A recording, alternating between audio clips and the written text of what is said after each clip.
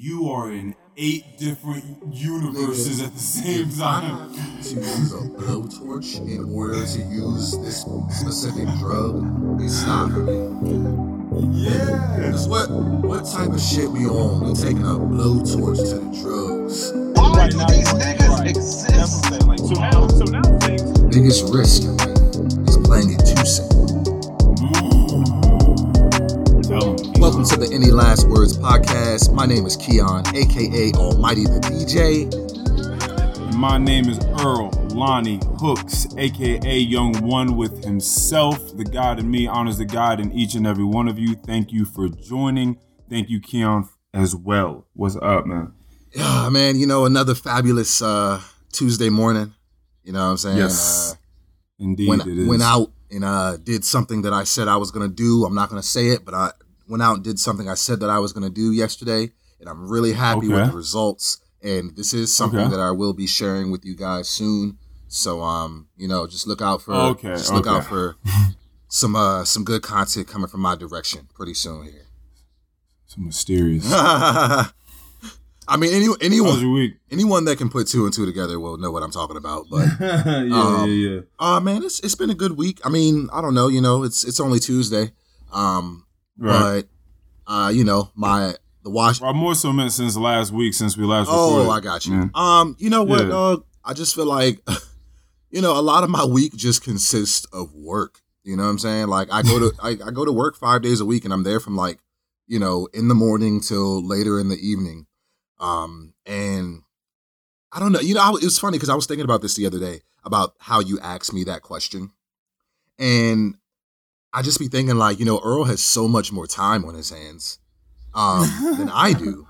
And so when you ask me that question, my response is going to be completely different from a response that you would get because you have so much more time on your hands.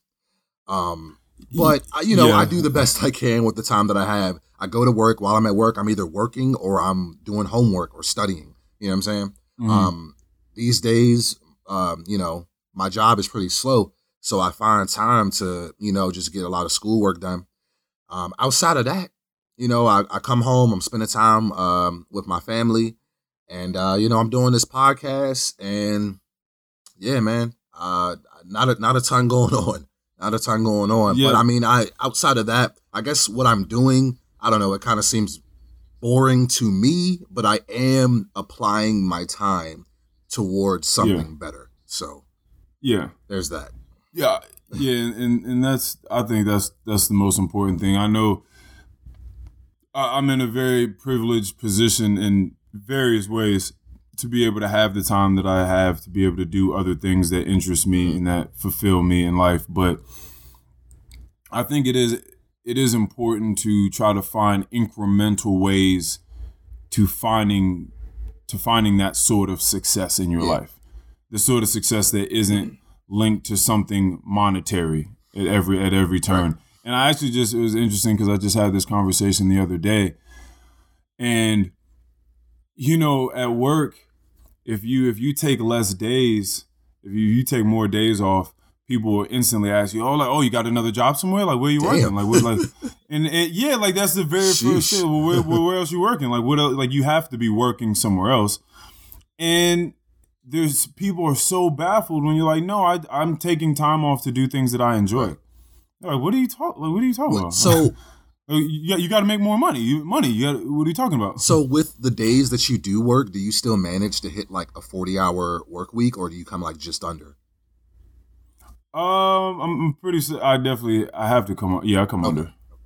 Yeah. I just happen to be in a position where I make the money, but that's the thing though. I make the money that I need. I feel like I've done a whole lot better with my expenses and understanding what is extraneous and what is not. Like I've just done a whole lot better without reading too much on financial literacy. Just kind of looking around at my life and wondering, what do I need? What do I not need? Like, what am I spending money on that is just it's completely unnecessary. I don't need to do it. It's irresponsible for me to do so. It doesn't work out in the long run. So I'm just sort of looking at those things a little bit more. Again, detecting distractions in life. Do you think more so about your finances like in the now or in the distant future? Well, that's a really good question. I just want to. I tend to. No, I'm sorry. Go ahead and answer. Go ahead. No, I asked you a question. You answer that. well, I tend to conceptualize things in the now that I feel like will be substantive for the future. And what I mean by that is I don't think that by and this goes hand in hand with the conversation I was saying I would have with people. They're like, well, why aren't you working now? Because clearly working now, hard, like that's what's going to get you to where you want to be later on. Like you got to pile up on the hours now. You got to pile up on the finances now. And I think that in my purview now, I think that that's a reconfiguration that has to take place, because a lot of times speaking with successful people in whatever realm it is they chose to be successful in, or just, reading about them, watching them, a lot of times you have to figure out what works for you in your own groove in life and what's going to take you forward. You have to nourish the things about yourself that are going to take you the furthest. So I feel like sometimes you have to step back from because time is the luxury that we're really trying to get. Like that's really what it is. Whether you're trying to work really, really hard now so that you don't have to do it later on, so that you have time to do things. I think that you can find a balance through, some sort of financial literacy and money management today. If, you chop down some stuff, maybe you don't have to necessarily work as much, and that will, now you can reclaim some of the time that you're spending working all the time so that you can work on bettering other characteristics and qualities about yourself that will in turn help you succeed later on. So I really think it's the interaction with time that seems to be the issue. I think that a lot of successful people interact with time differently than other people. Okay, I get that. So my 24 hours is not your 24 hours. We didn't have the same 24, Earl?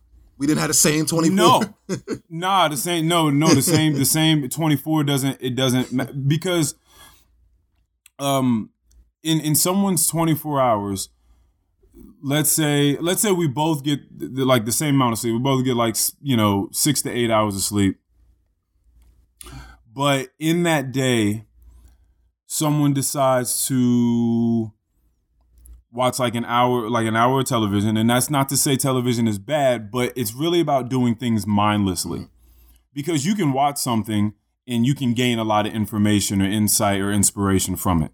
Or you can just sort of look at something on TV and also be scrolling through your phone mindlessly and, whatever, just be lost in thought. And now you're just getting the bare minimum from every one of these nuances. Every one of these devices, you're just getting the bare minimum from it.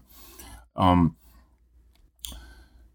you're watching that, you're scrolling through your phone, 10 minutes here, 20 minutes there, whatever. And then by the end of the day, you scroll through your phone for 2 to 3 hours.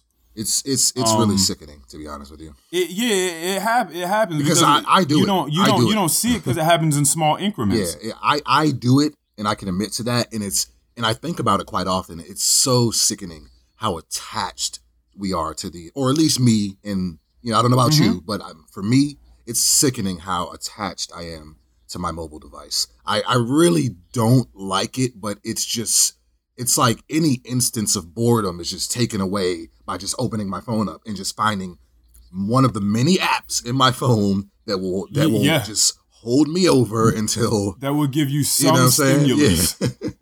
Yeah. But that's the thing is you feel like you need to be occupied, like you're bored. Like there's not enough going on in the world or in your mind that you could be trying to ponder, figure out, or think about. You know what I mean? You just choose to take this sort of fast food route in your mind. Yeah, I like that. You know what I mean? You just choose to take this very malnutritional sort of route to get there. And just like, fast food, it's very temporary. It's very ephemeral. Like you get your nice little mouth orgasm, your little mouth pleasure. And then it doesn't really do much for you nutritionally. Malgasm. Yeah, exactly. So again, the interaction and exchange with time. So you're going through that, you're watching TV, you're mindlessly scrolling through your phone, you're in conversations with people, but you're not really tuning into what the people are saying. You're kind of thinking about what you're gonna eat later on or what it is you're gonna say whenever they're done fucking talking. There's the point that I'm getting at is every bit of your day holds a vast amount of information and inspiration if you allow to look at it in that light. Yeah. But you know what I mean? Yeah.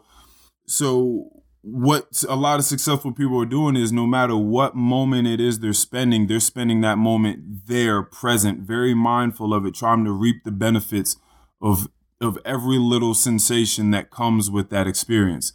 And so that's why I say everybody's 24 hours is not the same. Like, people are just experiencing life differently, and some people are just getting a very superficial experience from, going through the motions in life. Well, and the reason I asked you that question is because you said that, you've been able to kind of basically manage yourself and your finances pretty well without reading up on any financial literacy.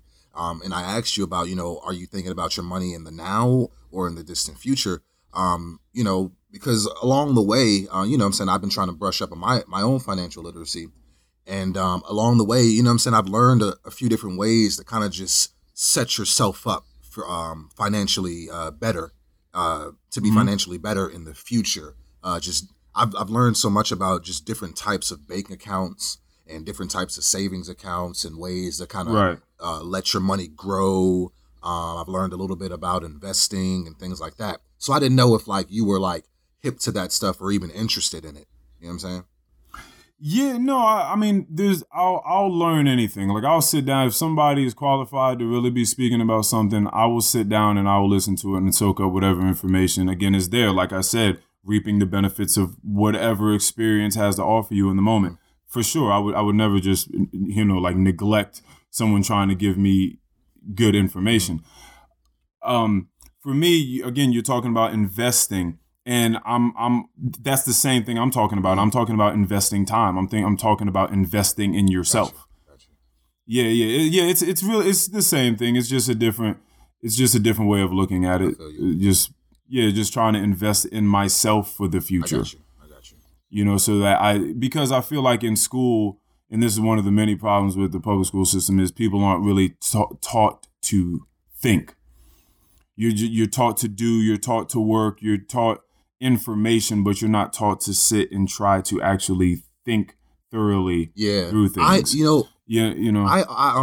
think about that pretty often, actually, about the stuff that I've had to force myself to learn as an adult that I felt like could very easily be taught at a younger age. And that's, a lot of these gems, I think our parents try to instill in our minds, because I feel like they probably know that our schools aren't teaching us this stuff. And when I say that, I'm talking about, credit. Like, look at how important credit is to this country, because crazy enough, that shit doesn't exist outside of the USA. But how important credit is. But nobody talks about that in high school. Like, there should be, you know what I'm saying? I think that they could set us up a little bit better for the future if they were talking about things like credit. I mean, there's so many things, but credit is like one of the first things. There's so many that things stands out to me. You know what I'm saying? Mm-hmm. There's a lot of stuff that they just kind of brush over. Like, they should be teaching us this stuff when we're like 16, 17, about to graduate. There should be classes for that type of stuff. Yeah, I remember having a money management class. I don't necessarily know exactly how much stuck with me afterwards. And, clearly it was an elective. It wasn't something that everybody went and did. It was just one of the business classes I decided I was going to go try to take part in. But I don't know. Yeah, like I said, it's teaching people how to think for themselves and not just inducing a bunch of information into their brain so that they can just go learn. Because a lot of times it's not, again, about the information that it's about the way that you critically analyze the information that's being given to you. That's they just want to push a bunch of Thomas Jefferson and earth science on you.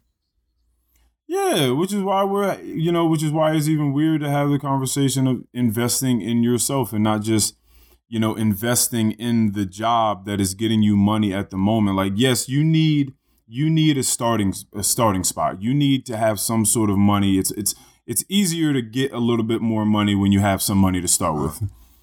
It's just like Monopoly.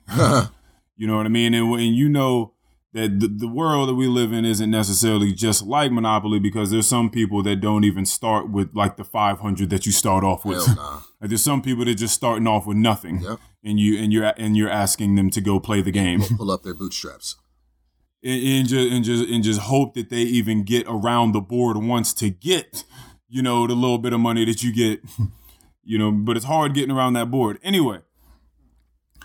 So just to even have the conversation of investing in yourself and thinking, well, maybe I ought to take a step back from working so much, because this is something that quarantine taught me, because, we all got spoiled because we weren't working at all. And then I went back to work and was working like 6 days a week. And I was like, by like the third or fourth week, I was like, I don't want to, this is crazy. I don't want to do this anymore. Like, I don't think, and I was trying to decipher whether I was being just lazy or not. And I'm like, I don't think so. I think I realized that I don't want to do this and that this doesn't serve me well. So I'm making this money and that's cool, but at what cost? Right. The cost of my fucking sanity, because I'm going crazy and I'm about to slap someone here.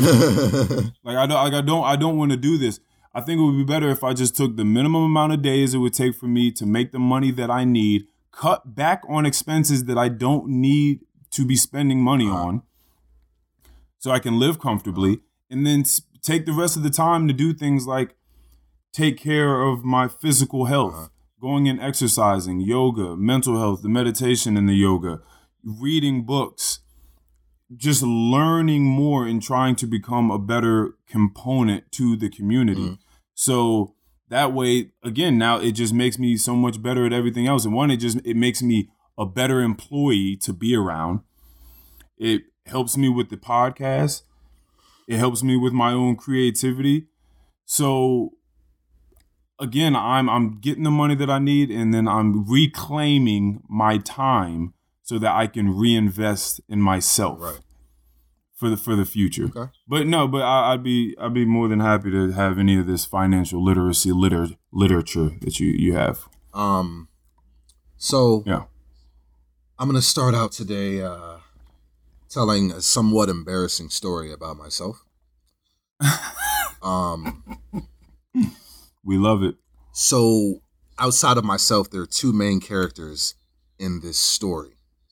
One of these people listens to this podcast. Okay. The other one, I don't think that person does. I'm not 100% sure. If that person does listen, I don't know that they listen. And then at the end of this story, I'm going to ask you a question. Understood. So, back when in my early 20s, I was probably, 21, 22, maybe like 22, 23.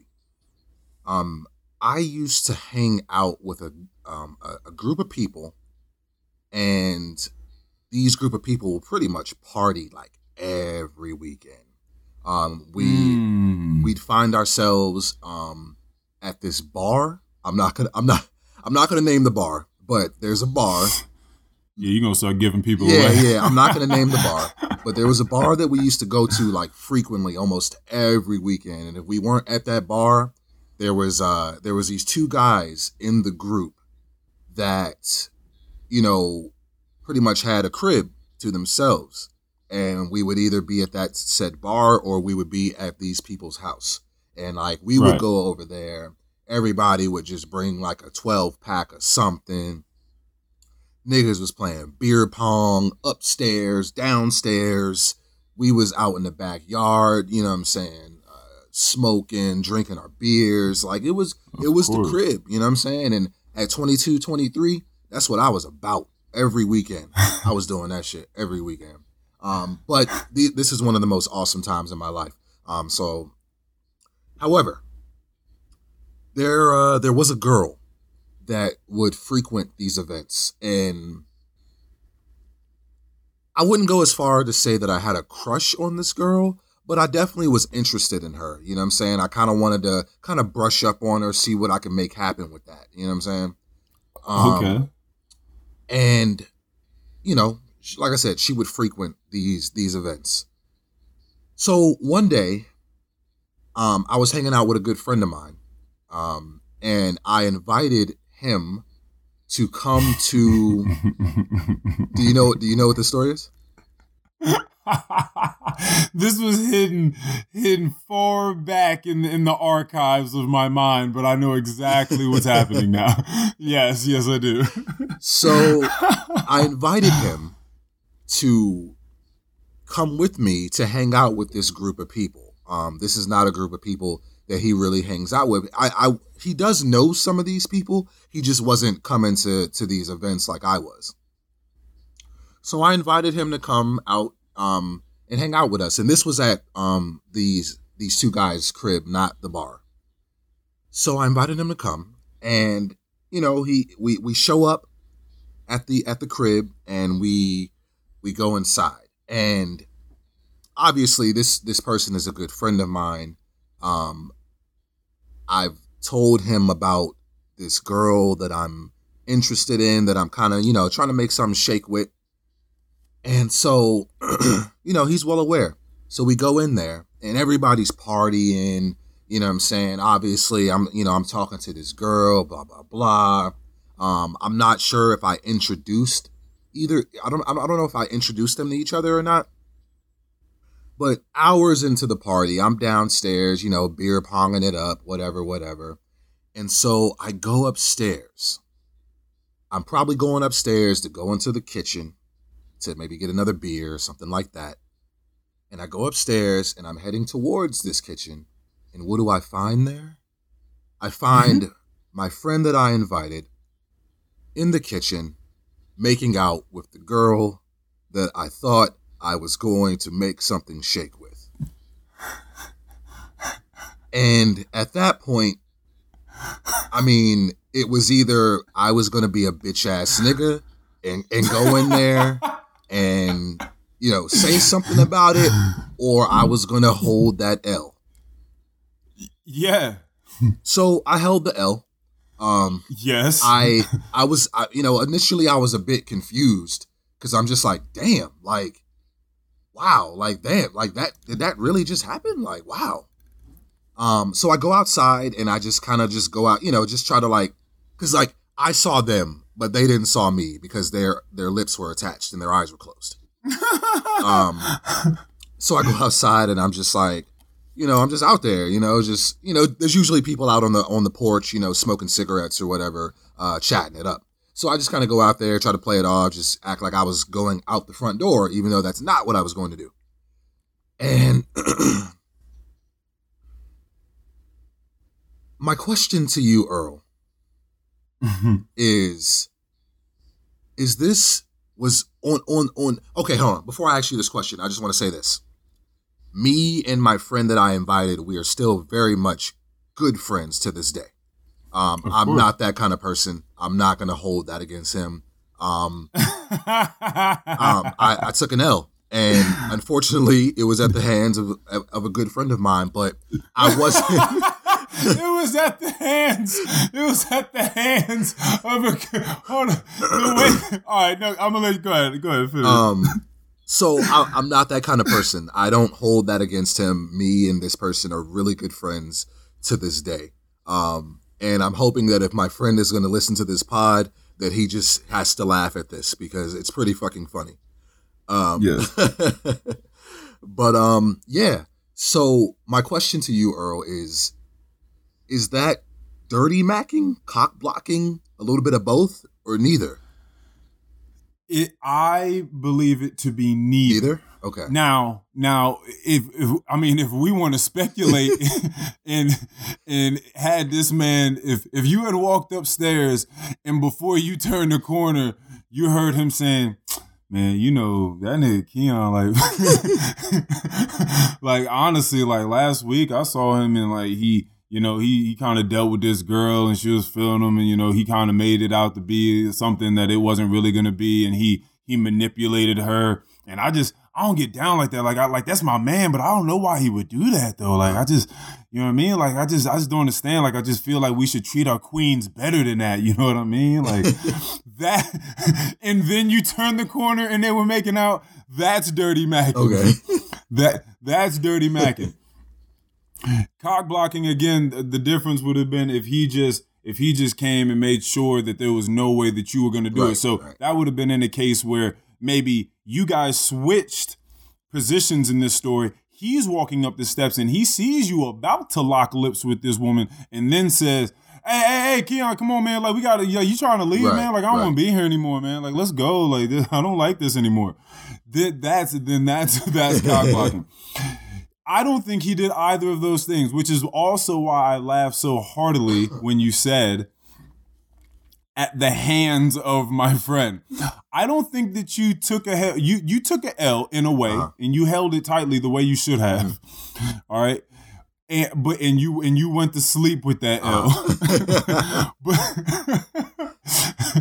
yo, going to sleep with an L that's rough. Like when you take an L at the night, like in the night, and you're expected to go to sleep in the next couple of hours right after you took an L.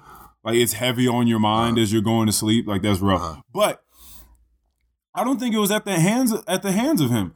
I think that, just like I was telling you before, in this instance, it is a matter of the best man wins. Right. I saw it that way. And I don't. Right. And I don't think, because one, you also have to understand that there's a third person in this. We're not talking about whatever culpability or accountability that this girl has. Now, she's locking lips with him too. So she made that decision, which means that one, she likes him, and two, either she doesn't like you because she knows that you're at the party. Right. Right. And so in her mind, it doesn't make any difference whether you necessarily see this or not, because she's in the kitchen making out. Or wherever she's at, you know what I mean? So she's not necessarily thinking, if Keon comes around here like and turns the corner, like, this is gonna be an issue. Of course. And two, and three, I don't think that you necessarily, I don't think I heard this, that you ever notified her that you were trying to get it shaken with her. And that's what I was gonna bring up next. Because you told me a story on here not too long ago, I think, about how basically someone likes someone or something like that, and you were kind of just like, kind of give it. You asked me how much time do I give it? You know what I'm saying? Yeah. And it made me think about that because no, I don't think that I put in enough work for her to maybe feel like that there was something there, or that, that I was feeling some kind of way. So honestly. Yeah, I don't really. I'll tell you what. I don't think that it was dirty macking by definition. I don't think it was cock blocking by definition. Do I think that it was an honorable thing for him to do? No. No, I do not. I think that time should have been given. Now we are 22, 23 in this story. Right. So we're younger, like you said. Yeah, I don't think anybody's thinking about it that way. Yeah, we're drinking and smoking, so no one's thinking about. We're having conversations about dignity and integrity at age 30. Yeah. So I promise you, at 22, 23, when you guys were getting fucking, people were drinking and smoking, like there's no thoughts of nobility. Right. Before that takes place, like, he's not thinking about am I fulfilling an honorable lifestyle before I do this? Like, that's not on his mind. I think just in that moment when it happened, I was a bit confused. Because I'm just like, damn, like. Because it almost makes it seem as though he sought this person out. Like, it just, I guess in that moment, I just thought it was kind of fucked up. You were like, why would you? They're like, there are mad people in here. Yeah. why is it that I just told you about this person and now you're up here with this particular person? Like that seems like a little. it seems a little competitive. Yeah. So I mean, it happened. But like I said, me and Yes. this person are still very good friends to this day. Yes, of course. This is not something that I held against him, nor is it Yes. something that I really care about. I just thought that the people listening to this would find it very funny. So Yeah. No, that is, yeah. I mean, we talked about on one of the last podcasts is deceit, and it's lying, omission, whatever. Things are never just that black and white. So it is interesting trying to hash out these situations where you're not quite certain if someone's being quite as loyal as you feel like they ought to be, and if they're not, exactly how are they falling short of that. I told you before about that episode got erased, so I'll just use these names. My old drug dealer Cyrus, and we can call one of his great friends at the time Billy. So Billy Ray Cyrus, that's where I got that from. Okay, so I was like, why did I just put those two names together? So Cyrus, he used to sell me weed, he used to sell acid, he used to sell all sorts of stuff. And he used to just be in his house playing video games, high, fucked up all the time. Scrawny little kid, but and he was also a producer, worked with a lot of local artists and stuff like that. And he would always just be in there. It would just be just clouds of smoke. You'd have to just try to part the smoke to walk through the apartment. Yeah. You know what I mean? They're blasting all sorts of music. He used to make some icy beats too. And he was just blasting music, and there's Mario Kart or Super Smash Brothers on the TV or something, and there are always a bunch of people around rolling these stupid. People have got to stop smoking backwoods. People have got my gosh, because people would roll these blunts with an eighth in the blunt, and it would be a backwood. That's a lot. Yeah, eighth in a blunt with a backwood. So it's the smoke is just. I'm sorry. It's like volcanic ashes. I never understood coming through. I never understood. Wait, which one? The putting all the weed in the thing, or using backwoods? At some point, you're not getting high anymore. What are y'all doing? How high are we trying to get for real?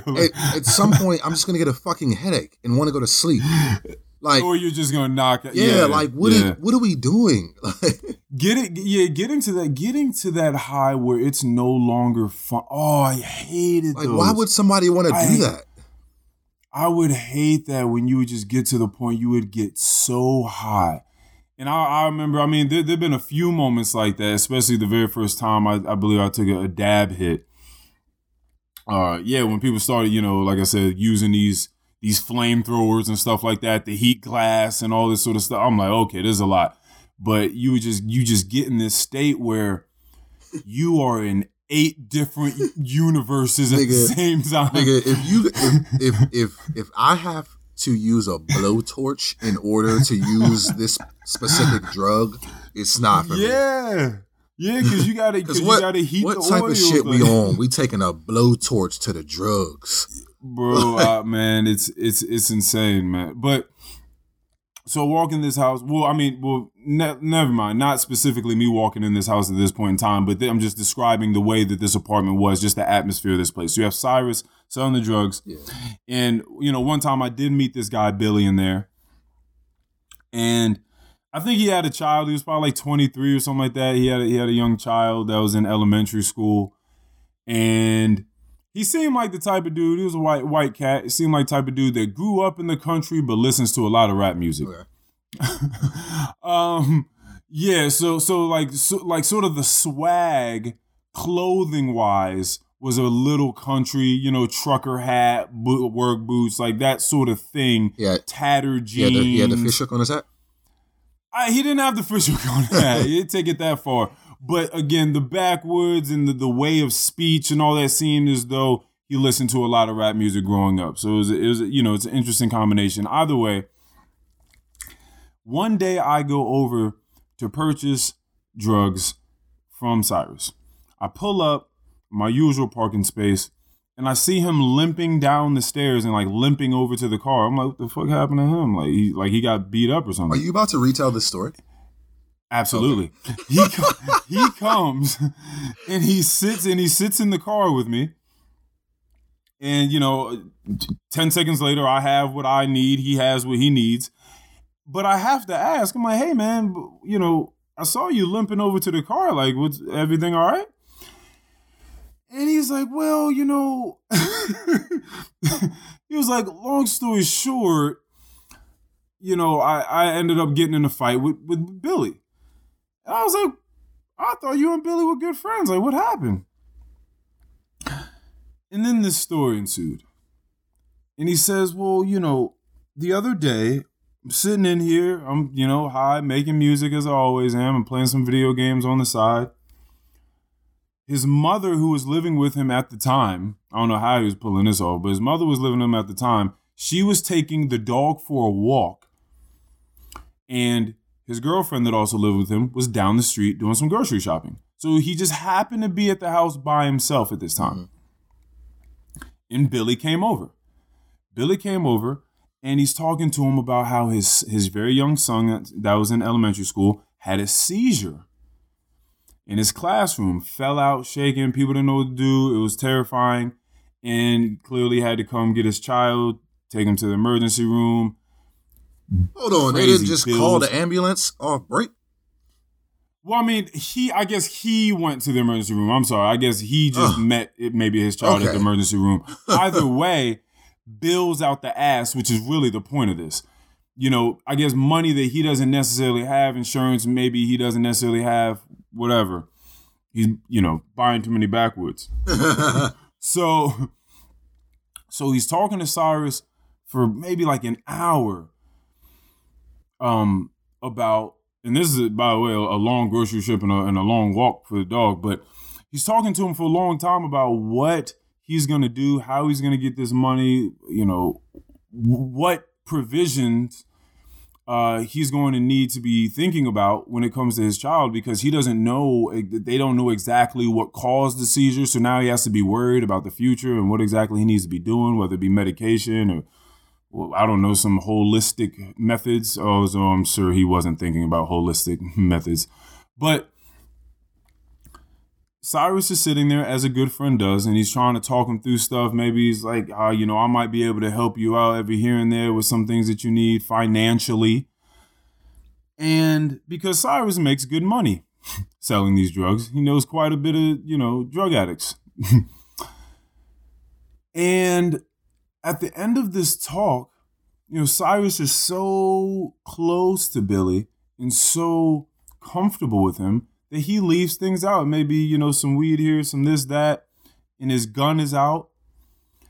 And Billy stands up and he picks the gun up and points it in Cyrus's face and says, I need you to give me everything you got right now. Woo! Right now. And Cyrus is looking up and I'm like, what are you talking about? We just sat here and had this conversation. I told you I would try to, like, what do you mean? Like, you're robbing me right now? Like, is this really happening? He's just like, dude, I'm sorry. Like, I don't want to do this, but I just told you where I'm at in life. I know that you got what I need. Give me what you have right now. And so Cyrus gets up and he takes him to, I guess, one of his many caches and gives him what he has. And I guess in the exchange, he catches a moment in time in which Billy's eyes and his attention is on the money. So then he tackles him to the ground. And now they're rolling all over the ground, fighting over control of the gun. Both of their, it's like an action movie. Both of their hands are on the gun. They're swinging it in the air and they're rolling over top of each other and punching each other in the face and kneeing each other in the stomach, trying to wrestle and grapple and find a way to, get this fucking gun. Billy ends up getting the gun. He gets up. He's pointing it at Cyrus as he slowly backs out of the house. Don't follow me. And he turns and starts running off. Cyrus immediately runs after him. He grabs him. They're on the second level of this apartment story complex or whatever. So As he tackles him into one of the banisters, I guess the gun flies out into the yard. Shit. So they're fighting at the top of this building. Then Billy gets away again, runs down to try to go find the gun in the grass. Cyrus gets there right after him. So now they're again, it's 8, 9 p.m. They're fighting in the grass, in the dark, with this gun. There is a beam. There's a laser on this gun. This nigga is tactical.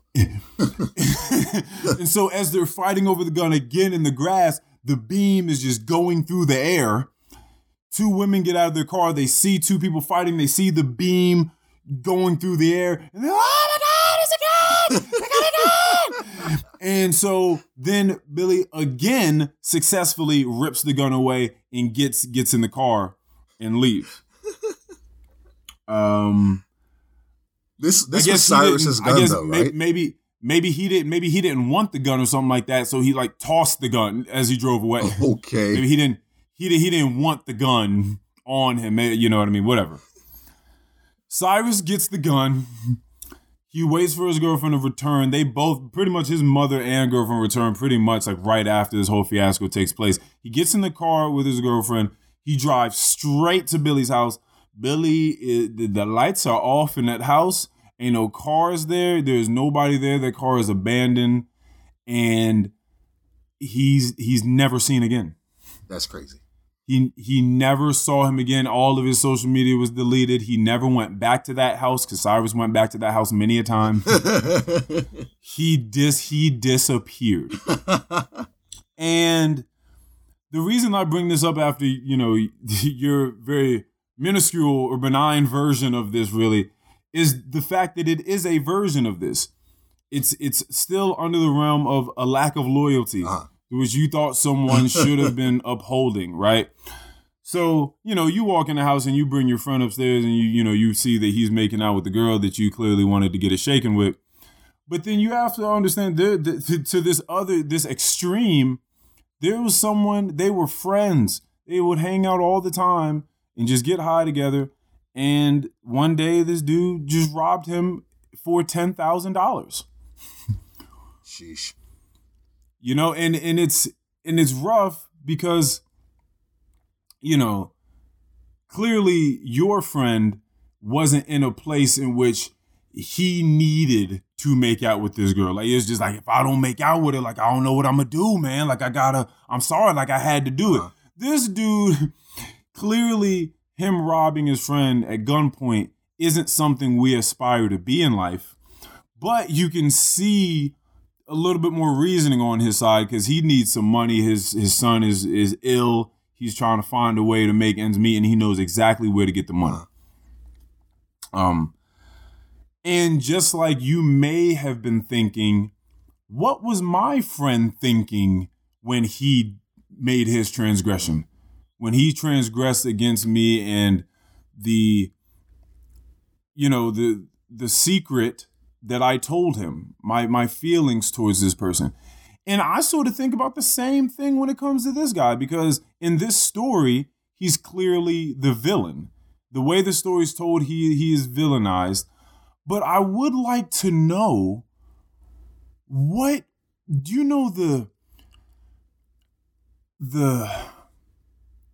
process that has to take place, all the itty bitty steps toward, since your son having a seizure all the way up to you pointing a gun in your friend's face, all the moments in between those two that had to happen, it's a very interesting, complex series of moments. Yeah, it is.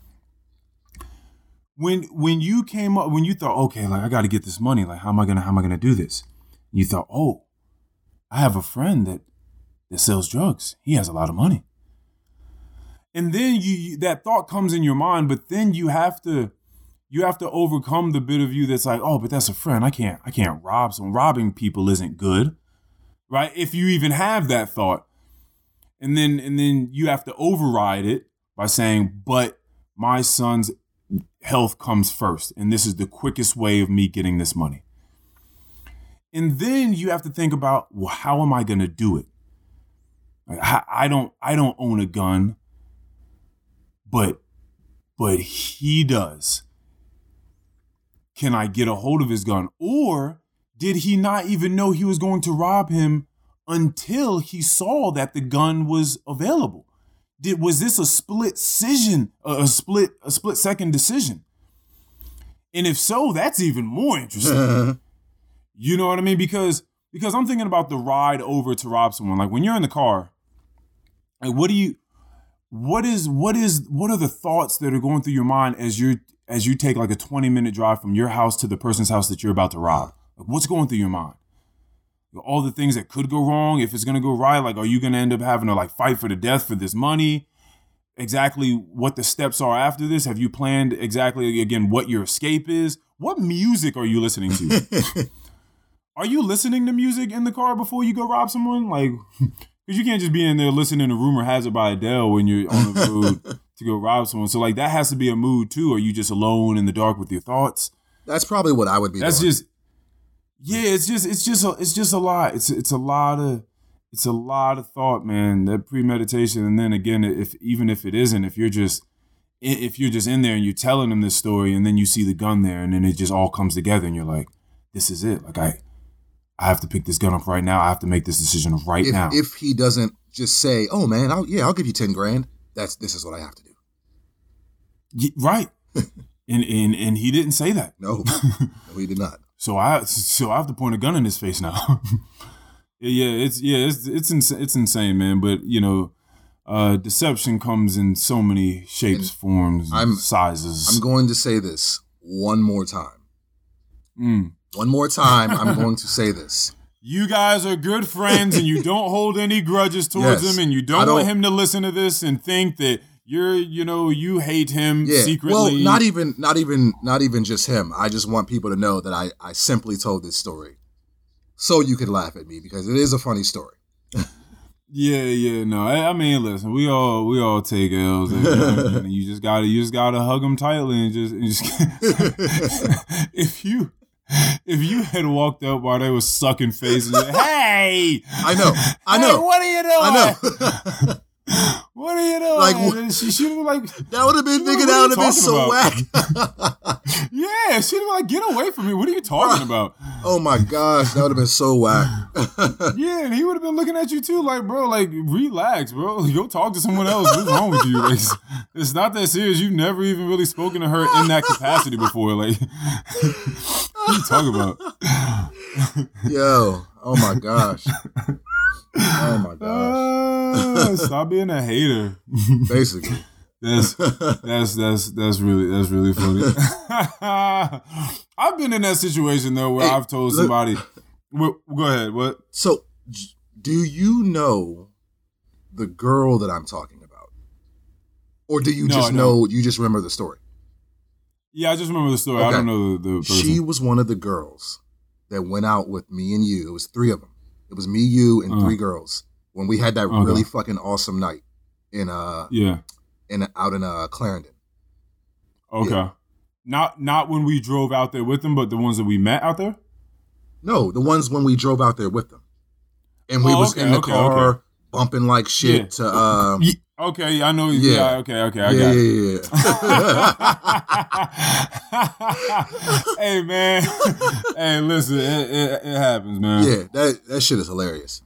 I don't know what made me think of that, but I just knew I had to tell it on the pod. But okay, and again, because we can get off of this, but again, from my standpoint, when I was talking to you about the Dirty Mackin before, is how long do you give someone? I think I said something like 7 days. I honestly think that may even be a little long, because my idea is this: what is taking so long? Like what structure are you trying to construct? Like, what are you trying to build before you can just say the words, hey, listen, like, I'm interested in you trying to do this, that, and the third. What is it that you're trying to put together? Are you doing the seed planting thing where you're trying to just feel it out for a month before you let this person know that you're interested in a romantic way? Because clearly it's unnecessary, because old boy was just upstairs making out with her in all of 2 minutes. Right. So that sort of be my thing with people, is like, oh, I'm trying to feel it out. Like, I'm trying to, like, no, you don't have to do all of this. let the person know that you're interested in it. Like the woman's gonna know. Well, you know what, Earl, though? Like around this time, I feel like I was just starting to kind of get in my bag when it comes to the like picking up girls. Cause I was in a relationship with my son's mother, for several years leading up to that. You know what I'm saying? You had to dust off the tools. Yeah. So like I was kind of just I was back out there. You know what I'm saying? Like, I was back out there, and I don't know, like the older, which is it's funny because I was having this thought the other day. When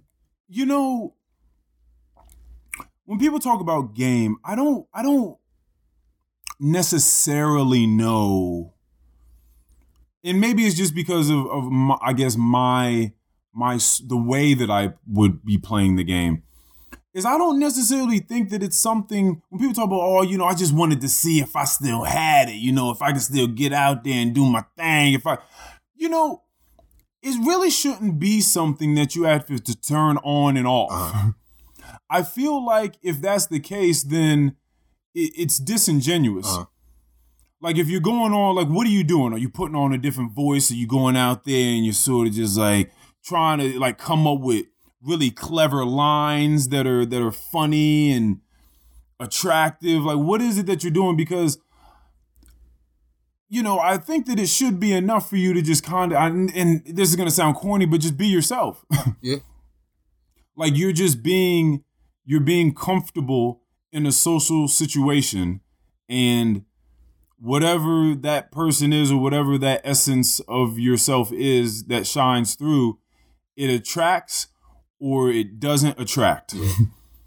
You know what I mean? I don't think it's necessarily something that you need to be trying to turn on, because people can see that flip. I don't know that it's necessarily of a switch. I don't know that it's necessarily them trying to turn it on like an off and on switch.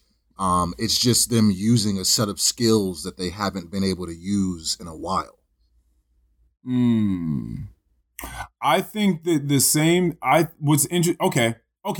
I thank you for saying that. I know what the issue is. Why are you not still using those? And this is why relationships don't fucking work. Why are you not still wooing your significant other every day? Oh well, yeah. That is a completely different scenario. But like you should. It should never be. And this is where they say like happy fat people, happy, what is it, relationship weight, whatever the fuck they call it. Like you just get someone and then you just let go. And I don't like that idea. And I don't, not necessarily just in that nutritional way. I'm talking about in the way that you talk to them, in the way of trying to woo them. Like, okay, I got you. So now I'm done trying. Like, no, I still feel like you should still be throwing whatever game it is you're talking about. You should still be trying to have those attractive conversations, still be giving them those looks, those positions and body language, still be taking them out on dates, still be trying to forever woo them with whomever you are in that moment. So I don't feel like it's something that you should ever have to be, that you should have to dust off or try to come back to. Yeah, unless of course you've stopped trying. Yeah, and I feel like that says a lot. If you feel like you don't have to try anymore, you don't have to. Well, not necessarily impress, but you don't. No, I guess I do mean impress. Yeah, impress upon your significant other. Then you're kind of now taking it for granted. Well, that's what, and that's going to tie into what I'm about to say. I don't know that. I mean, and don't get me wrong, a lot of people probably do just stop trying, but I think a lot of people also just get comfortable. Is that right. different? Is that, you know what I'm saying? Well, I mean, we can talk about, being comfortable, and we kind of already have, and being complacent in where we think that gets us in life. You know what I mean? Yeah, you start to just.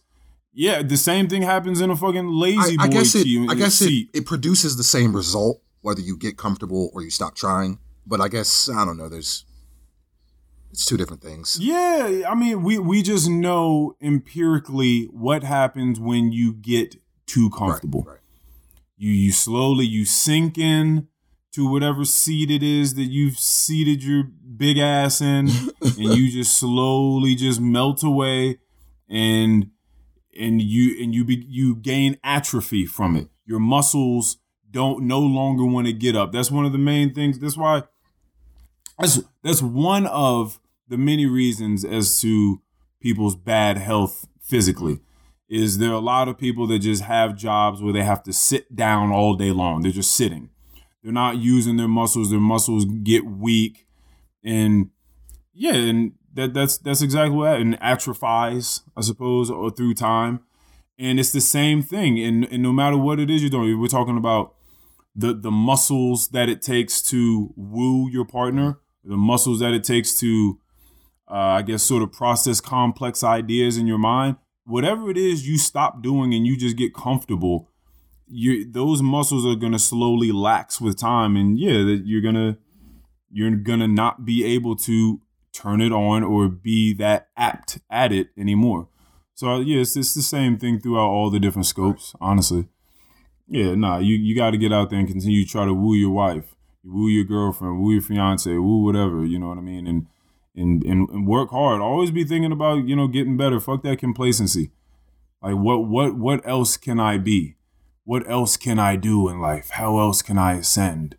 What mental shackles do I need to break so I can become the next version of myself and stop telling myself that this is okay? It's not okay. It's not okay. Get better. You're not there yet. The biggest risk in life is playing it too safe. No. Tell him, Keon. Yeah, man. Tell him. Honestly, though, but people will wonder why they're so tempted to go out and try something new. When I mean try something new, I mean try someone else new in a relationship, because you ain't doing. You just here sitting on a fucking couch playing video games. Like this person, all these other people, they're trying to get after me. Mm-hmm.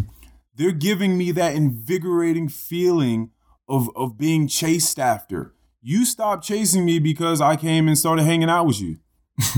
So now I'm just here, and you feel like, I got it. Like I'm good now. I don't have to try anymore. You're here. You're stuck with me. That's not true. It's not true at all. So that's that. So I'm gonna flip the script here real quick. Flip it. Guess who I saw yesterday? Oh shit. Oh man, I no idea. You won't know this person or these people. But remember well, yeah, I guess that was a stupid way to go into that. How the fuck was I supposed to guess? You know what? No, listen. I think when people generally ask that question, they don't expect you to actually guess. They just expect you to just be like, who? You know what I'm saying? Just a rhetorical question. No. So when people ask me stuff, I be trying to figure out the answer. Okay, all right, I'm sorry. Yeah, please continue. Yeah. I didn't actually think you were going to, even if it was someone you did know, I wasn't expecting you to just, you probably saw blah, blah, blah. You know what I'm saying? I mean, sometimes I do that based upon certain conversations that we've had recently in the past. I might be able to figure it out. But this one was a setup. You weren't gonna guess this. So remember those guys that I told you were standing outside the corner store when when you bought one a bottle of water? Yeah. Yep. I bought them both 2 1-liter Deer Parks. Yes. So and Antoinette brought it to your attention that he was probably asking for something alcoholic. Yeah. So I go back to that same place, both of them, right there. Mm-hmm. Mm-hmm. I get out of my car, and this time he's like, "Yo, man, you think you could, you know what I'm saying, give me a little bit of money so I can go across the street, get a sandwich from the deli shop?" And I was just like, I don't got it on me today, bro. And I did have it on me, but it's just like every time I come here, you're gonna, you know what I'm saying, you're gonna ask me to buy you lunch or buy you something to drink, like. Yes, he is. I'm not doing that. Like, I looked out for you the first time, bro. You're not gonna get me like that every single time I come up here. Cause as long as you don't ask him to do a fucking backflip for it. I would never. I'm just gonna tell him no. That's what I'm going to do. Cause I'm not a bitch ass nigga. The fuck?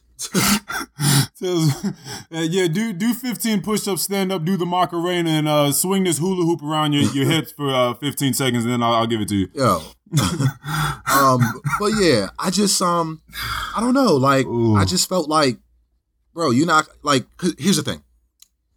He's not going to remember me every time I pull up, but I'm going to remember him every time I pull up. Yeah. So, he doesn't see any shame or any like, any like, he doesn't feel any way about it. You know what I'm saying? Mm-hmm. But like me, I'm just like, bro, every time I come up here, I'm going to see you. You're going to ask me to buy you something. Like, I'm not doing that. Yeah, he's that one guy that sits in front of this one place when you go there. Yeah.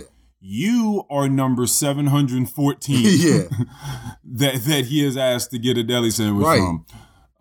So yeah, that's just the way it's gonna be. Because I'm just looking at him and I'm just like, this nigga don't remember me at all. He don't remember me buying him no waters a couple of weeks ago. He just gonna ask me every time I come up here. So I got to nip this shit in the bud. Bro, man, survival's different. I know. I don't blame him. I don't blame him. Yeah, but I gotta think about myself. Yeah, no, of course you do. I couldn't imagine what cascades of feelings you are having as someone that just, I was reading an article about a couple of. Oh, I really didn't mean to get into this, but this is going to be a little deep. I was reading an article about two women in particular, but about the entire scope of it, of the sex slave industry. Mm-hmm.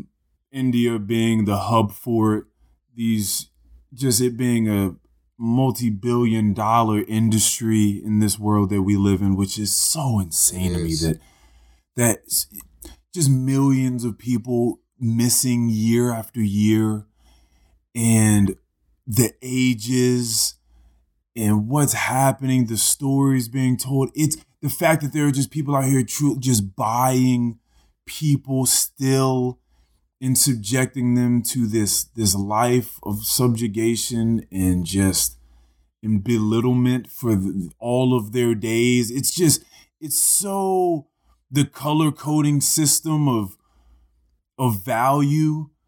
You're a virgin, you're of this age, okay, you're at the top of the list. You're going to get sold for like $200, like in American dollars, you know what I mean? Which would be however many rupees or whatever. It's so insane to me that it's happening. And again, it also makes me think about people asking me, Earl, why do you give a fuck so much about what people think? This is another extrapolation of that. I just can't separate the experience that human beings are having with the way that human beings are thinking. It's just, they're inseparable. And I'm reading about it, and I'm reading about the techniques that young boys are taught to go and woo some of these young girls so that they can be put somewhere and then be put in a brothel or put in a truck somewhere that's going to ship them out somewhere to be bought by so-and-so, whatever. And poverty seems to be at the helm of all of this. Poverty is the crux in which, most of these horrific, heinous crimes are, taking place or from. And I'm hearing stories about a young boy, and you're looking around your little hut and you see your mother, your father, and 8 of your siblings dying every day. I mean, dying slowly, just malnourished, no food, like they're passing around a half a loaf of bread and a potato, trying to make ends meet, doing little odd jobs, working in a factory for 5 to 6 months. And in that 5 or 6 months, you get a certain sum of money. And then you have this OG from around the way coming and talking to you as a young boy at 13, 14, saying, hey, listen, you see that money that your dad made at that factory in 6 months? I will give that to you tomorrow if you go over here, talk to this little girl, make her fall in love with you, and tell her that you would like to run away and get married with her. Because younger marriages over there, it's illegal, but it's still a whole lot more common. Right. So people run off and get married at all different sorts of ages. And he's looking at this girl, what he has to do, his family dying, and he's just thinking, well, okay, like whatever this process is that's taking place, I'm doing the least amount of work in it. If there is a pie of, badness that can be sliced up, a pie chart in this industry, I have to have the least amount, because I'm just speaking to this little girl for a few weeks or a month or whatever, telling her some lies, bringing her to this place, putting her on a bus or whatever, taking her to this place, and then telling her I'll be back, and then never coming back, and then allowing it to be from what it is. And then I can come back here and feed and clothe my whole family for months and months and months and months and months to come. And so it's just an insane, it's mind-boggling to just think about this world, and just, the poverty in it and what that brings, what the things that stem from it. It's absolutely insane. Things that I would definitely implore people to think about, do a little bit of research on, because it doesn't hurt to know these things and understand what is at stake here when it comes to the lack of thought and the lack of care for other people and what it is that we're doing, the lack of compassion that I'm always trying to get people to understand is taking place in a global way. But that's sort of what I think of when you tell me that. The things that people are, sort of, it's debasing, but the things that they're pinned in to do in life, and they just feel like there's just no other way to do it, and it's just someone's just trying to make it that much easier for you in life, and it's just.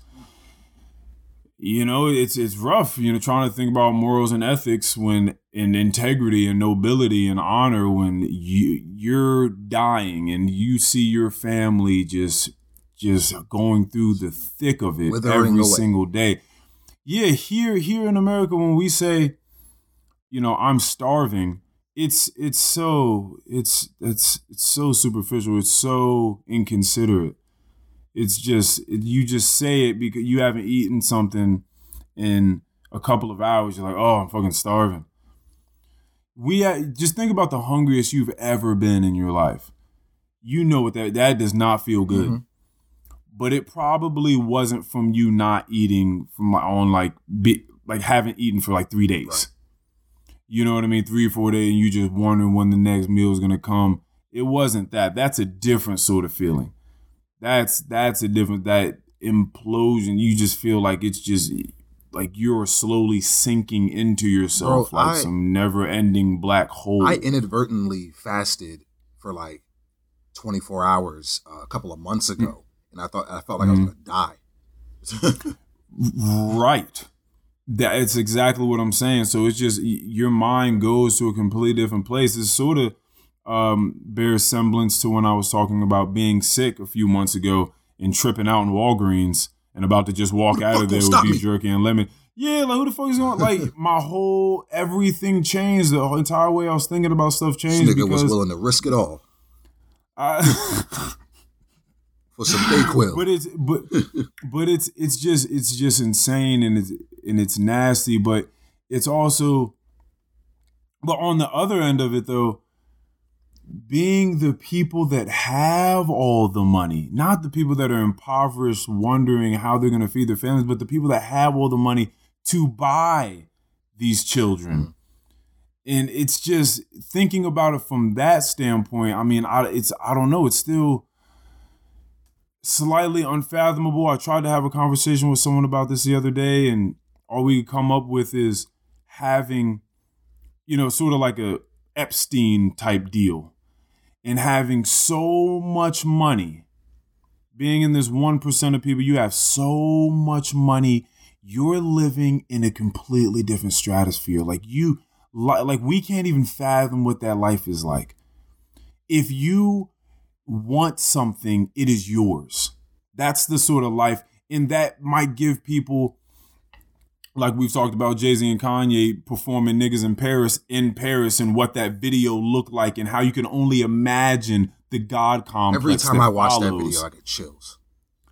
Right. You just feel like you're Jay-Z and you're Kanye, and you're looking out, and they're just tens of thousands of people just praising you, jumping up and down, screaming, losing their minds just because you and your friend are standing in front of them, rapping a song that you came up with in your mind and you guys recorded, and they're just praising you, and they're paying money in droves.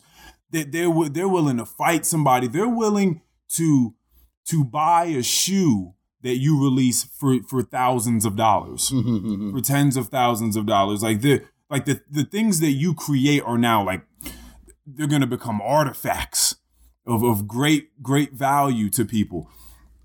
And so to think that you just have billions upon billions of dollars that you'll never be able to spend in a lifetime or in generations for that matter, and you can go anywhere, see anything, do anything, you have to, what comes with that, if you are not connected to something spiritual or deeper than that, and constantly finding ways to be humbled, you're living a different life. You're in an experience where you can just, it's almost as though you can just make things materialize. It's almost like you're a wizard, and you can just make things happen. Like, oh, I want this, there it is. Or I want that, there that is. Like, oh, I can have this. Or I want a boat, yeah, sure. I want to be in Paris right now, sure. Let's go over to Paris. You want to have lunch in Italy? Let's go have lunch in Italy. Let's go. The world is yours, in a sense. So from that standpoint, just like, oh yeah, like, oh, I can buy people. Yeah, sure, yeah. I'll take a couple people. I can. It's just, it's just so wild. It's so almost inconceivable, but clearly it's being conceived by those that feel as though they have the means and the. But it's just, but again, going back, I don't understand, even if you have these means, how you override the morality system that you have set up, unless that was fucked from the start. You know what I mean? Like I couldn't imagine if someone dumped $4 billion into my bank account right now. I couldn't imagine.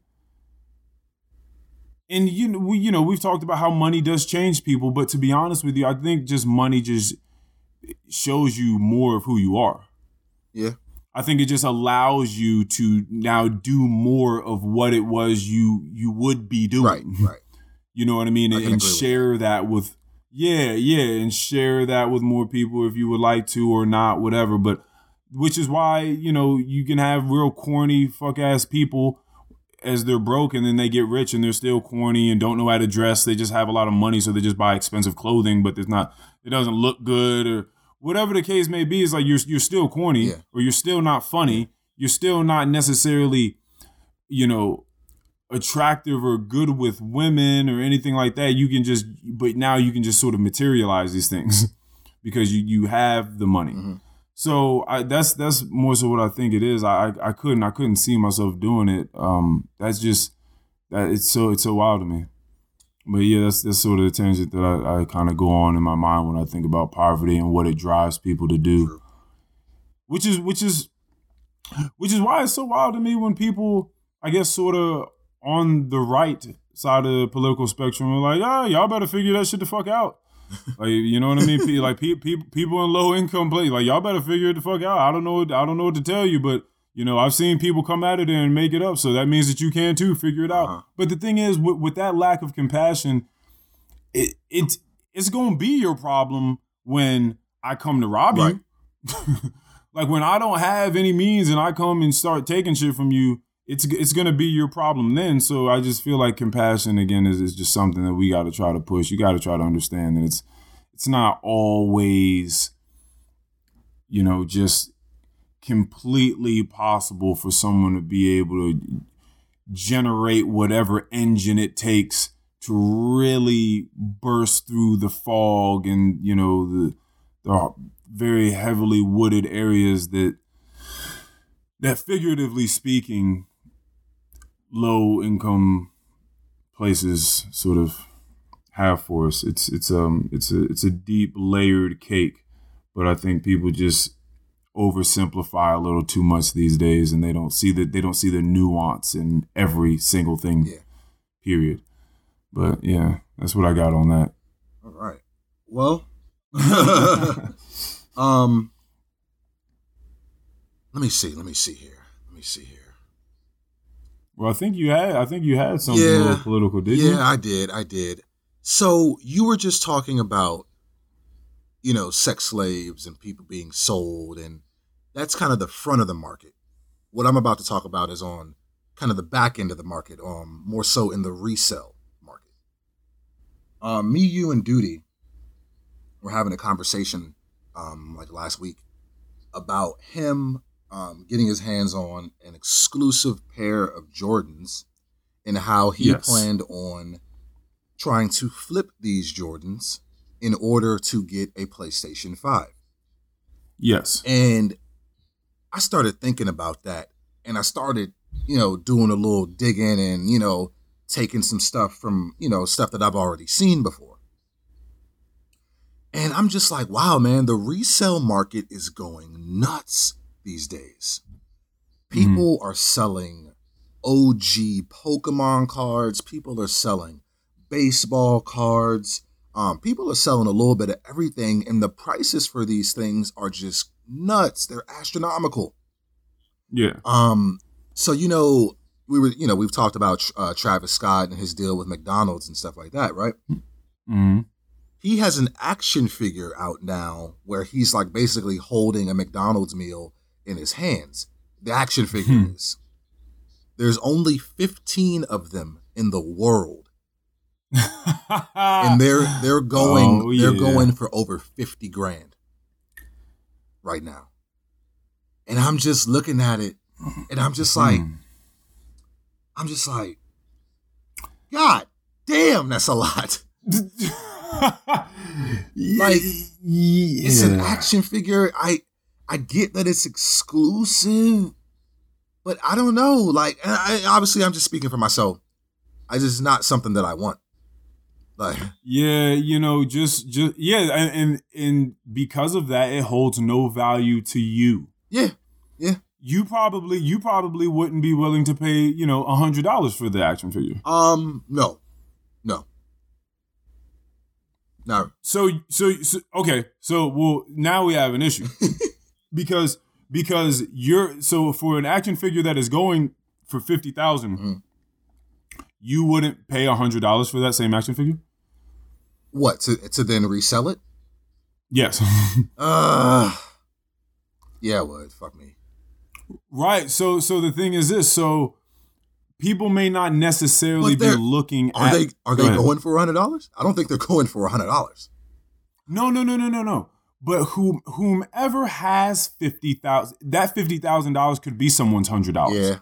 Yeah. I'm not. Whomever has 50,000, you're not worrying about rent tomorrow and about to spend $50,000 on this Travis Scott toy. I hope not. Like you have $50,000 to throw away for a Travis Scott toy. Yeah. So you're gonna buy this little artifact, this piece of art, whatever, however you want to look at it, and maybe you'll hold on to it as people do for pieces of art, and it'll accrue over time, the value. Yeah. And maybe you'll have thoughts of selling it later on. Maybe you'll pass it down to your children because maybe years and years, a generation or two down the line, it could be, who knows? You might be able to buy a house with that toy. Okay, so let me say this. I guess if I could afford it, I would maybe do it simply to be able to gain more money from it. But at the end of the day, I kind of just, and maybe I'm just too broke. But I just kind of look at it and I just see like, damn, this is just a little action figure. You know what I'm saying? Yeah. Things change when you when you don't have money for things. You know what I mean? Like, I mean, for instance, let's say, okay, here we go. I got you. To that guy that is asking you for $5 to go buy a deli sandwich, if he heard that you had a $400 skateboard, he would say, "What the fuck? Do you know how many deli sandwiches and bottles of water I can buy with that? Like, what are you talking about? Like, that's absolutely insane. Like, what is this skateboard doing for you? You can't eat that. You can't do anything with this skateboard. That skateboard shouldn't have that sort of value, really. Because the way that he's valuing the skateboard, but also clearly that has to have some relationship with the way or his financial status in life. So you're looking at it the same. You're just like, I'm not buying no fucking Travis Scott toy, but someone that just can throw 50,000. You're just like, no, I'm gonna buy it because you don't know what this is gonna mean later on. Right.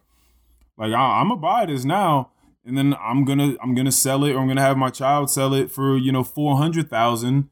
In the generation to come, they're gonna buy a house. Like they can be good off of this toy alone. Right. Well, you know what I mean. So I think the whole point of me even bringing this up was to honestly say that I respect the hustle. I respect, people being able to get these things off at a higher value than what they did pay for them. I do respect that. And I even, I think I told you this the other day. I even called my mom and I was like, I got any old Pokemon cards in the crib up in the closet somewhere.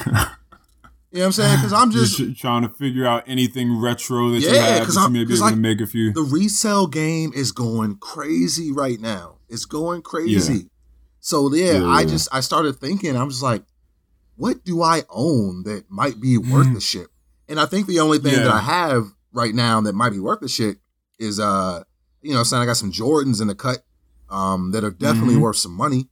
But I don't want to get rid of those because those kind of hold a sentimental value to me. So like it would be really hard for me to part ways with something like that. So pretty much the resale value of those shoes, they don't trump the sentimental value you have for them because there's a price, all right. There's definitely a price. They just don't necessarily they haven't reached that value yet. No. Nah. Yeah. Nah. But like I said, I called my mom and she said there weren't any Pokemon cards in there. She was like, it's a lot of baseball cards in here though. And I was like, that'll do. Yeah, value on things are really, really interesting because you could imagine, say, I just was reading about this the other day. Say you had a boat or a ship even, and you decided you were gonna circumnavigate the globe. And every now and again, you would toss some part of the boat off because it just didn't seem to serve you anymore. You thought the wood was getting old or, the helm was getting a little old. You wanted something new. So you would stop somewhere, you'd get something new, and then you'd replace it. And you continue to do that throughout the entire trip, the entire expedition. And you came back. And then this boat, through time, clearly it's been renowned as the boat that circumnavigated the globe. It saw so many things. There was so many different world-renowned ship members that did so many cool things. And there were so many beautiful stories of meeting pirates and, yogis from this side of the globe, and you had explorers from over here, and you got spices from here. There's a lot of intrinsic value now that goes along with the story that coincides with this ship. So this ship could go for millions of dollars. But it's not the original ship, because you have gone through and replaced almost everything about the ship through the entirety of the expedition. So it's not that ship anymore. But if someone were to go and take that same trip and they were to go and pick up all the pieces and then come back and they built their own ship based on all the pieces that you threw away on your trip, like which one is the real ship? Which one is the ship with the actual value? Because I went and picked up all of the real parts of the ship that really made it, the way through, that should be held and revered with more value, because those were the original parts that made the original ship. But yet you have this ship that you just came back with. Do you see the point that I'm trying to make here? Like we don't necessarily know exactly. It's not the pieces in themselves that necessarily make the value. It's the story that sort of comes along with whatever item it is that we're trying to hold on to. But the way that human beings interact with the physical realm and what we choose to value more than others is just, it's very, very interesting to me. Like I said, you could buy some Jordans right now, like brand spanking new, and that could be worth X amount of dollars. But if you buy those same Jordans and then you put them on Michael Jordan's dirty, sweaty ass feet and let him ball out for 24 hours, and then he gives it back to you, now we can talk about the shoes that you had 24 hours ago that were brand new Jordans, pristine, and then you have Jordans that Michael Jordan put on his feet and had his sweat in and, fucked up the insoles and scuffed up a little bit during, a basketball game. But what pair of shoes are going to be worth more? The latter. It's just very interesting to me. It's just very interesting. It's nothing about that man's sweat that can do anything for us, or the fact that you can now see the dents, the indents where his soul was inside the shoe or anything like that, or the scuff marks. Oh, this is when he made that movement. That's where it comes from. Oh, this is where he made that movement. His foot was here. Like, I can sense the greatness through the shoe now.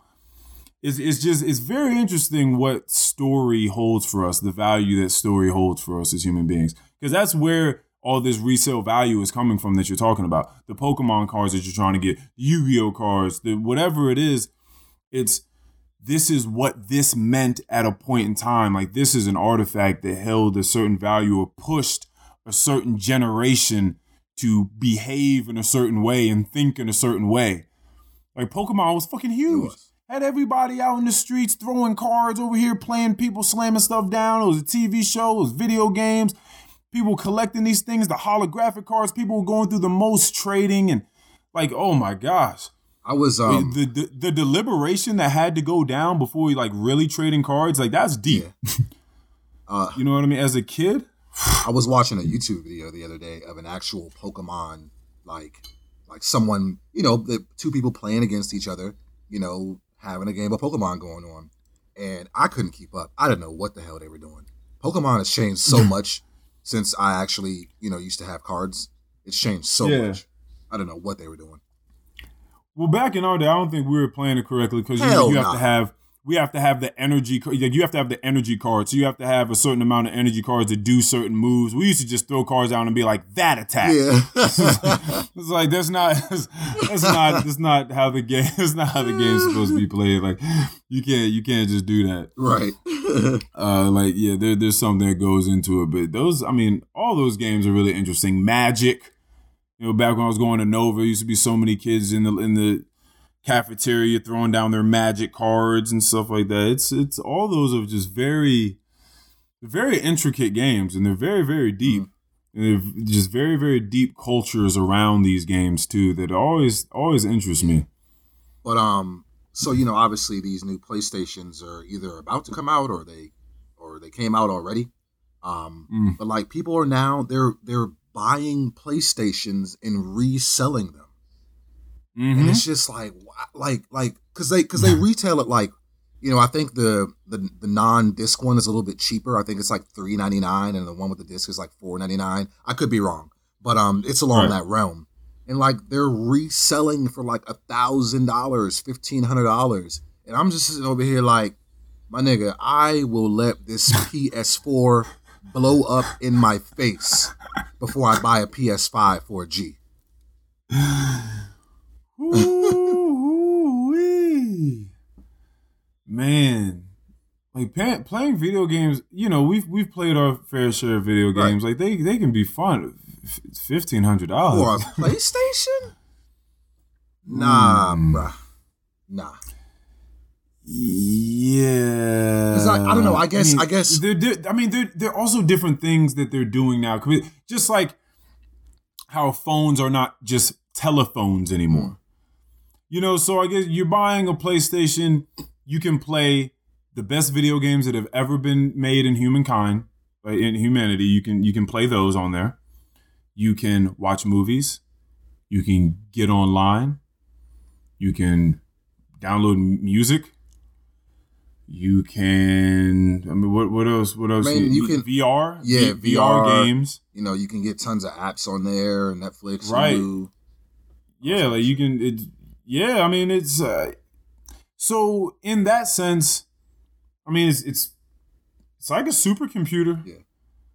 You know what I mean? So I get it. I'm not gonna do it, but I see why people are doing it. Plus, again, it's the new thing. There's some sort of exclusivity because, they're gonna be clearly gonna be selling out, which is why you can resell them. Well, I guess you just, what? It really just depends on how much value that thing has to you. That's all value. That's all it is. Unless it is intrinsic, because right now you could have $1 billion in your bank account if fucking meteors start coming down from the sky and start blowing this world half to shit right now. And then we have to, some of us arise in a post-apocalyptic world tomorrow. Good chances is that $1 billion ain't gonna mean shit. Nah. But the people that own some land with food in a well with fresh water, they're going to be very wealthy people. So it's just, value is it's a very interesting thing. We just kind of, we live in a sort of spoiled world where we can value certain things the way that we do. It's very, very interesting because it's all very sort of detached, you would say, from the essence of what a human being is and needs. But at the same time, I've heard, my grandfather is an artist. My dad told me a story about him he found a piece of our grandfather's work somewhere and he put a bid in for it. He was trying to buy it off of this guy. And the guy said he would sell it to him. They came to the price and everything. But then the guy had to renege on the plan, on the sale. And when, my dad was sort of bummed out, he was like, what happened? And he said that his wife, the seller's wife, was like, you can sell anything else in here. You're not selling that piece. That is my favorite piece in this house. If you sell that piece, we're getting a divorce. Hold on, those words were literally said? That's what she said. She said that is a deal breaker. If you go ahead and sell the piece if you want to. Wow. Call your lawyer too. Wow. Sheesh. But that's the thing though. It's interesting what these physical items in life can, what that can evoke out of a human. And that's the whole bit on art, is looking at something and it touching you in a way where you have to have it. Like this means something to me. This spoke to me in a certain way. And that's a lot of, what this stuff is. And, we've had this conversation about art all the time. Like what is art? How do we value it? Why does this strike you as interesting, not strike someone else as interesting? But it's all perspective. It's all perspective. But it's very, very interesting, the things that people are willing to, I mean, necessarily say willing, because I'm certain that some people get attached to art and they say it wasn't a choice of theirs. They saw it, it resonated, they had to have it. They had to find a way to have it. And that's interesting. It's not about the money. Some people they're never gonna do that resale. Like they're never gonna sell it. I have to have this. When I die, it can go down to my child, and I guess I can't do anything after that. But as long as I'm on this planet, it's staying right here in the living room. Crazy. Yeah, you're right. Interesante. So I got one more thing for today. Go for it. You spoke about people putting a ton of emphasis on voting, which is, simply them doing their civic duty every 4 years. And I think, you made a good point, because it's like, well, what are we doing in the community, the other 3 years and 364 days that stand between election day? Right. So I wanted to bring up, and I'm sure that all, some of our listeners have probably heard this story already, but I'm going to bring it up. I'm going to give some flowers here to Stacey Abrams. She is a politician from Georgia. She works for I'm not human rights, but just for rights and for individuals, particularly Black and minority individuals. She's fighting against voter suppression. She narrowly lost the race to be the governor of Georgia in 2018. But after losing that race, I think that her and the people on her side kind of saw, a new light in Georgia, kind of saw that Georgia was potentially turning blue, which is, for Democrats. So she took it upon herself. She created, she already had an organization created, but she created another organization. These organizations are called Fair Right and the New Georgia Project.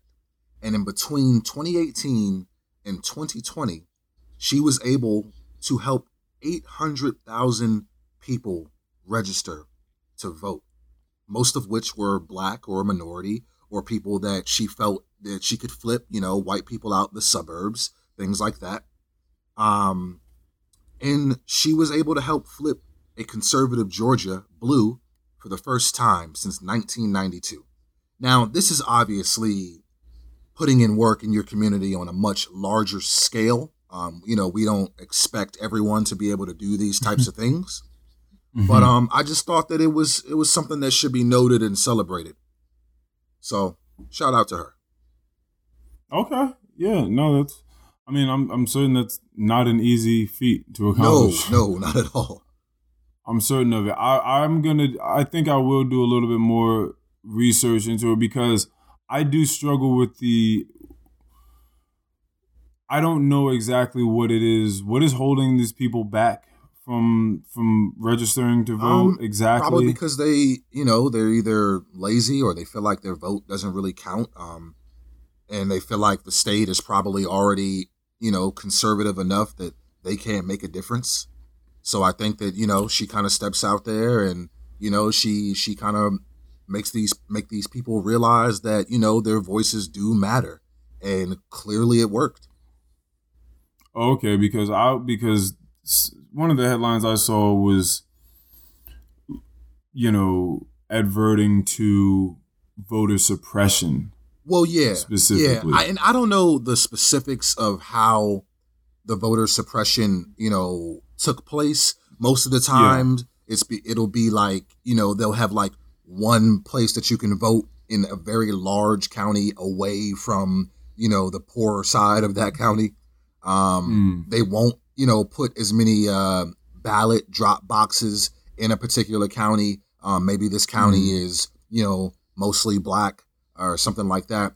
Things of that sort, just making it harder for people to vote, whether they're registered or not. Okay. Because you get these people, standing in these long ass lines for 8 to 10 hours. Like, just what the fuck is the holdup? I go in here, I do my ballot, I leave. Why are we waiting so long? You know what I'm saying? Like, are they slowing down the processes? Are they not allowing as many people to be volunteers within the voting, wherever they're voting at? Like, things like that. You know what I'm saying? Just little things that knock off the process and make it just that much harder for people. Yeah. You know what I'm saying? This politics is definitely something that's been on everyone's mind for quite some time now, and we've heard more than enough. I know I've had more than my fill, and I don't, and I don't even really obsess over it. But for me, a lot of my issue with it is just the fact that I don't like the way that conversations are being had. Not that they're being had. I want every conversation to be had. I don't like the way that people open up a lot of conversations when it comes to differences between people and trying to make things work, and who would be better never being existing on this planet because their view is different than mine, or whatever the case may be. And just completely condemning people for, whatever their side is or whatever they're proponent for. I think that I would like to do a slight political analysis that isn't really political at all. It's more so a communicational analysis on the way that people are interacting with politics today. I think the very first thing that I have to talk about is this term that I learned through philosophy called reification. Reification. To reify something is to convert or regard something as concrete. So a lot of people do this all the time. Is you hear something from someone that you revere, you feel like they know what it is they're talking about, whatever the case may be, and then that has now been solidified as fact in your mind. Okay. That it wasn't just a take. It wasn't an idea. It wasn't even just something that someone thought was a fact, but you, through critical analysis, understand that it's just their take and they just said it with enough conviction that it came across as a fact. It is a fact in your mind. And so now anytime you ever have a conversation in this realm, whatever that may be, this is your starting point. This is your rock. This is the epicenter of the conversation. Whatever it is that person said that you have now solidified as a concrete fact in your mind. And that's a huge issue. That's a huge issue that people have. And it, like I said, it's not just in politics. People just hear things and believe it as soon. It doesn't take much for you to be able to fool someone into believing something is true. Right. I mean, for instance, right now, I just gave a definition of reification. If I was just like some bullshit troll that just wanted to do things for no reason other than because I'm a sadist and I just like to watch people go through pain and confusion and suffering, I could have just told a complete lie about the word reification and what it really means. And it actually means something completely different. But no one would have gone and, well, not many people would have gone and looked up in their phone reification and really, looked up if I knew what the fuck it was I was talking about or not. Because of the way I said it sounded like I knew what I was talking about. So they would have just taken it and ran with it. By the way, people, that is what it means. So that's one issue is people go and, you were talking to me the other day about these different news outlets that you were flipping back and forth between. Yeah. And you would just watch them and think, wow, these are polar opposites. People are just saying whatever it is that serves their agenda when you just turn the channel. Like, this is absolutely insane that these are the news stations, right? And so clearly in observing that, what has to follow is, okay, well, there's some bullshit going on somewhere in some way, shape, form, or fashion. Like there's conflating of biases with quasi information, right? And so that's the first thing that I feel like people get into trouble with. And the next thing is laying a firm foundation of whatever conversation to be had through concise terminology. The other day, you saw me get in a small tiff with a friend of ours. Yeah. And through sending a huge text message that thoroughly explained where it was I was coming from, why I was saying what I was saying, and what it is I expected out of this conversation we were having. This person,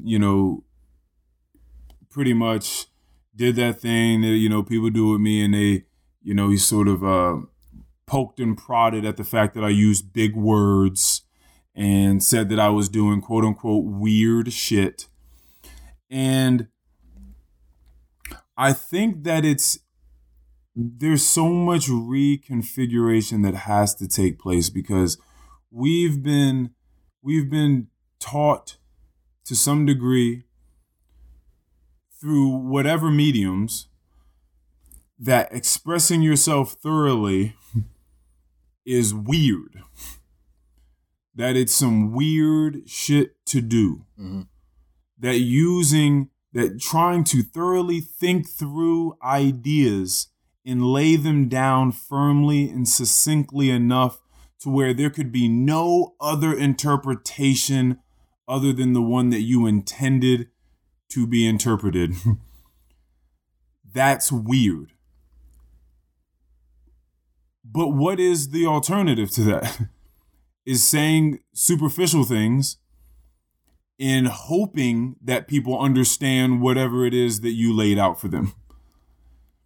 And so that's just something we have to turn the dial a few notches and understand that that's an adjustment that has to be made. Mm-hmm. We can't continue to try to belittle people that have thorough thoughts and therefore want to express the thoughts just as thoroughly as they were thought. Because I can't take the complex cogitation that happens in my mind and then just give you a very surface, listen, I guess I was feeling some type of way about what you did, and like, no. I'm not going to say things like some type of way. I don't like that terminology. There is a type of way that I felt. And I'm going to tell you what type of way it was and why I felt that way. And again, what I expect out of feeling that type of way and expressing that I felt that type of way. So again, just some reconfigurations. I feel like having a firm base, a firm infrastructure with concise terminology is also important. And that's why I feel like for one issue, or in one way, social media is a terrible place to be trying to do any of this anyway, for multiple reasons. One, the reification thing is happening, so people have their own little sources. They get it. It's congealed in their mind as this is golden. This is gospel. Mm-hmm.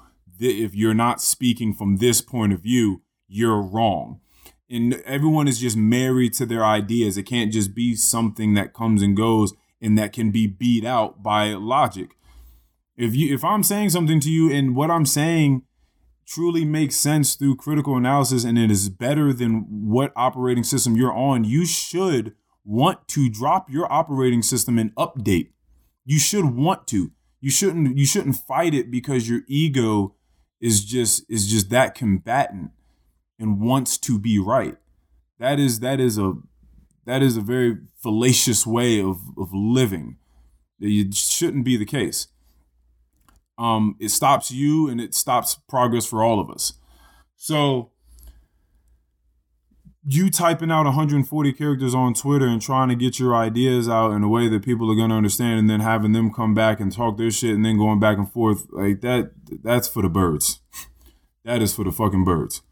Because you can't have that foundation. You can't have as concise a terminology as you want to. And even if you were to take it to a platform like Facebook, where people do put pages and pages and pages of stuff up, you still have a bunch of trolls out there just doing shit to just get a rise out of you. You're still dealing with the reification and not necessarily being able to, because people aren't going on there and really reading what you're having to read and trying to digest it and understand what it is you're talking about. And that brings me to my third item here, which is approaching conversation with good faith of finding understanding.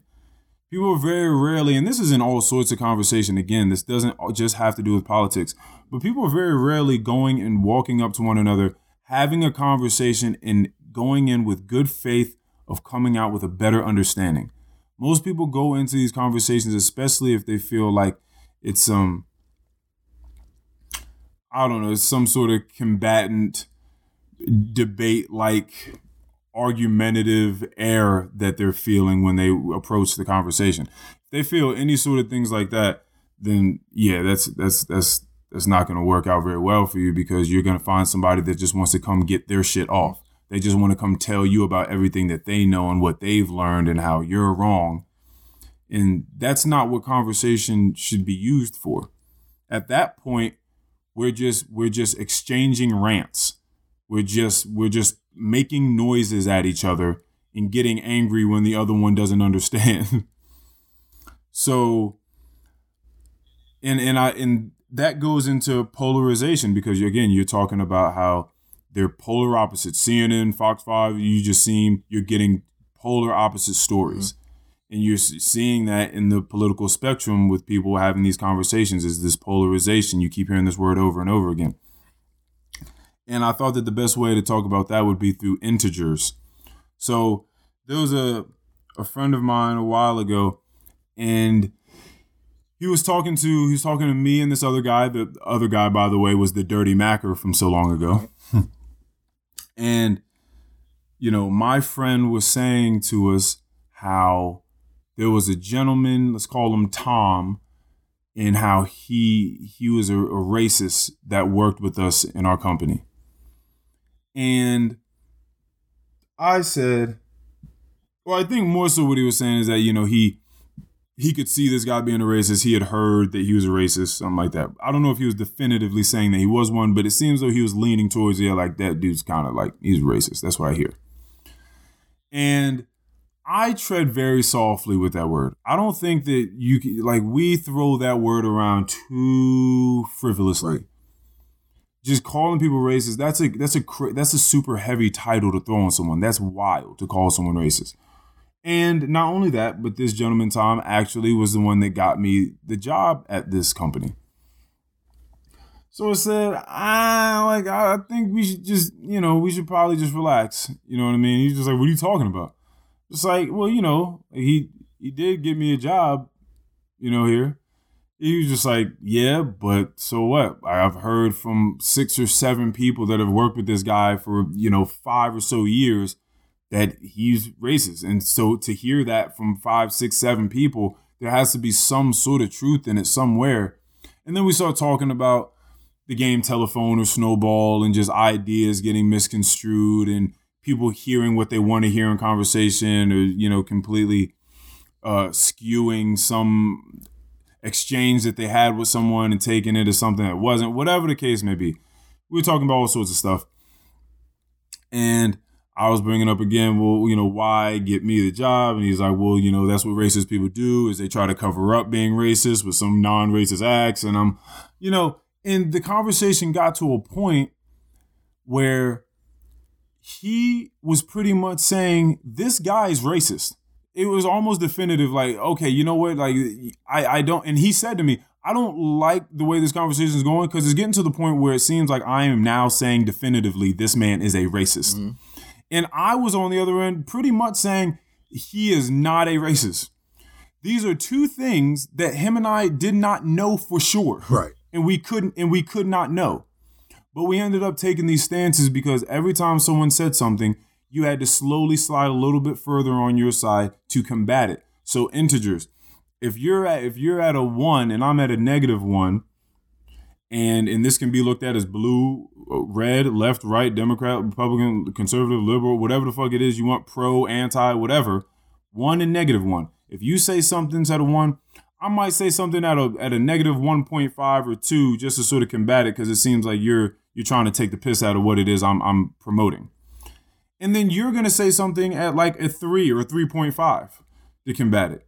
And then I'm going to say something at a -4 or 5, and we're going to slowly get into these extremes where neither one of us really know what the fuck we're talking about. We truly don't know, and it's not substantiated by empirical research anymore. We're just now talking about feelings, and we're just being anti. We're being pro-anti, pretty much. And that's something that people have to be watching out for in conversation. And then the very last thing would be a reference to that book Confidence that I wrote on that Harvard Business Review had put out in their emotional intelligence series, and perceived accuracy versus actual accuracy in any given realm of knowledge, in which most novices, if you don't know anything about something, for the most part, you would just say, yeah, like, I don't know a thing about that. Like right now, if I tell you, like, yo, tell me about astronomy. I'd say, just, you know what I mean? Teach me astronomy. You're gonna be like, I'm not in a position to teach you astronomy. Right. Like, I can't really tell you that.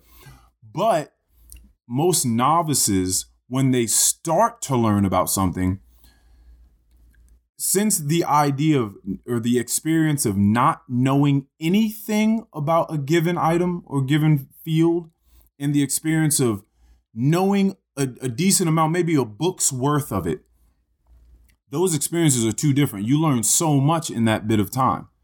So because you do, most people, their perceived accuracy, and there are graphs on this people can check out, their perceived accuracy shoots up.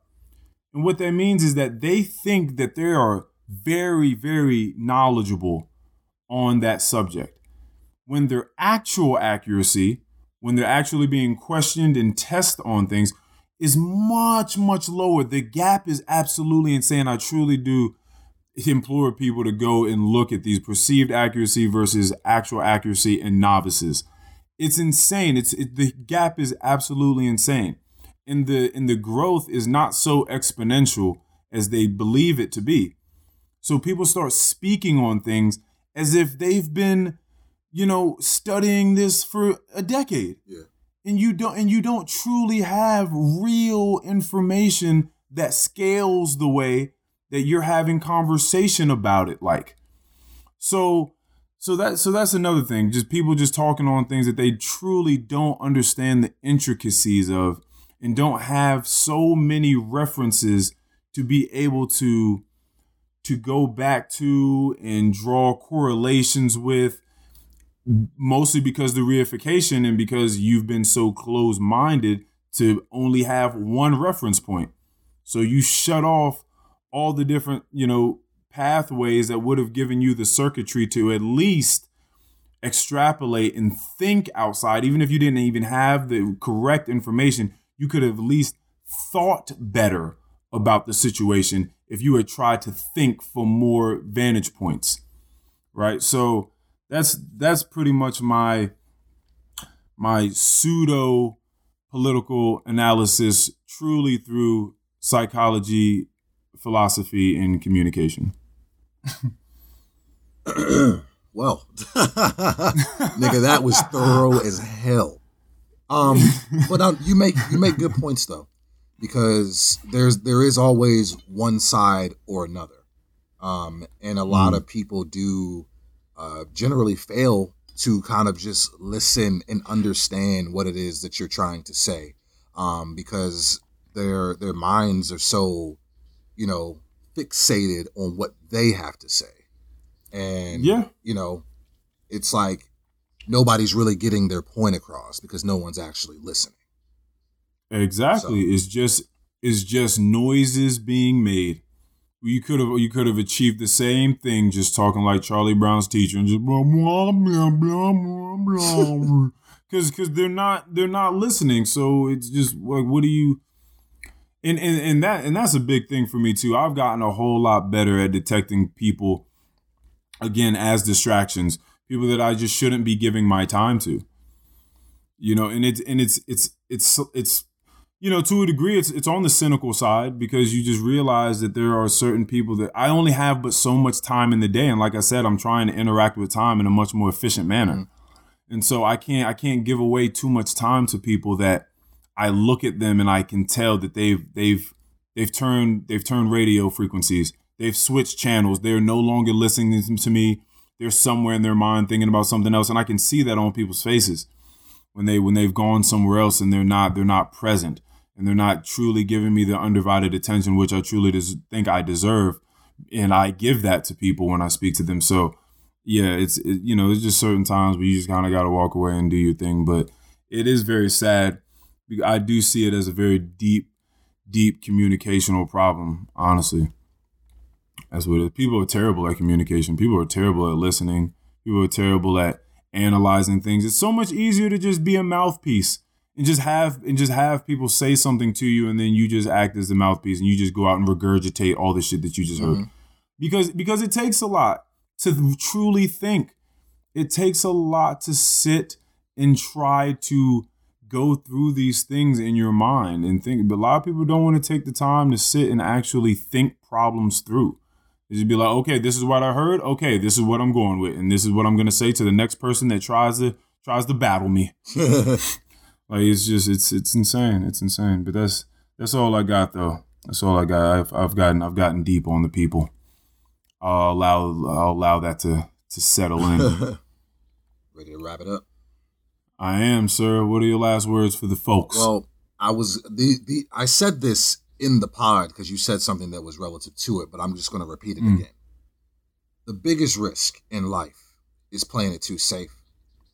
Get out of your comfort zone today. Whatever's holding you back, take reasonable and calculated risks.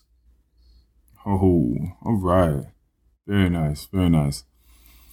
I'm going to have a last word for the people. Think. Mic drop. Think. Peace.